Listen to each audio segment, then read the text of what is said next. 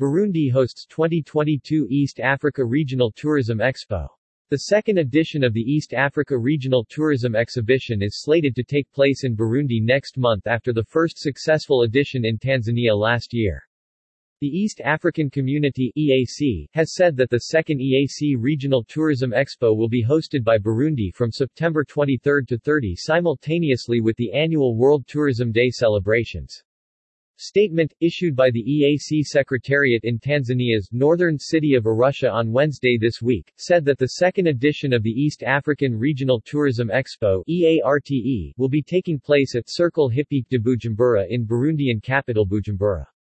The statement said that the 2022 Regional Tourism Expo is expected to attract over 250 exhibitors from over 10 countries, 120 international and regional travel agents and buyers, as well as 2,500 trade visitors. Main objective of the Tourism Expo is to promote EAC as a single tourism destination, the statement said. The Tourism Expo is also aimed at providing a platform for tourism service providers' business-to-business engagements, creating awareness of tourism investment opportunities, and addressing challenges affecting the tourism and wildlife sectors in the region, the statement said. The first regional tourism exhibition for the 6 member states of the East African Community (EAC) took place early in October last year in Arusha, attracting key personalities and policy makers from several tourist companies across the regional bloc. The theme for the 2022 Expo is Rethinking Tourism for Social Economic Development in the East African Community, the statement said. According to the statement, the theme resonates with the United Nations World Tourism Day theme, that urges tourism destinations and stakeholders around the world to remodel tourism, following the devastating impact of COVID-19 on the sector. Christophe Bazavamo, the EAC Deputy Secretary-General in charge of productive and social sectors, said there are strong signs of tourism recovery in all of the EAC member states, Burundi, Kenya, Rwanda, South Sudan, Tanzania, the Democratic Republic of the Congo and Uganda.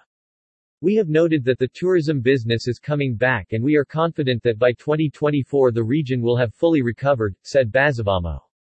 Bazavamo encouraged all tourism service providers in the EAC region to take advantage of the expo to showcase their offerings and engage with buyers from the region, as well as from around the world.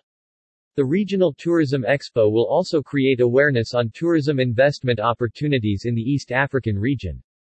Participants, including the tourism policymakers, will also chart out and discuss challenges affecting tourism development and wildlife conservation in the EAC region. Through the second edition of the EARTE, the EAC partner states will be ready to receive tourists from outside the region, then provide them with multi-destination tourism packages through combined itineraries within the East African bloc. The number of tourists arriving in the EAC region had dropped by about 67.7% last year to about 2.25 million international visitors, causing a $4.8 billion loss from tourist revenues. The EAC region had earlier projected to attract 14 million tourists in 2025 before the COVID-19 pandemic. Development of multi-destination tourism packages and tourism investment opportunities and incentives, combating of poaching and illegal wildlife trade were the key strategies needed for regional tourism development, said Dr. Peter Matuki, the EAC Secretary-General. Tourism sector is one of the most important areas of cooperation for EAC owing to its contribution to the economies of partner states in terms of gross domestic product (GDP) about 10%, export earnings 17% and jobs about 7%. Tourism also provides linkages with other sectors that are instrumental in our integration, such as agriculture, transport and manufacturing are quite immense, Dr. Matuki said earlier. Article 115 of the EAC Treaty provides for cooperation in the tourism sector whereby the partner states undertake to develop a collective and coordinated approach to the promotion and marketing of quality tourism into and within the community.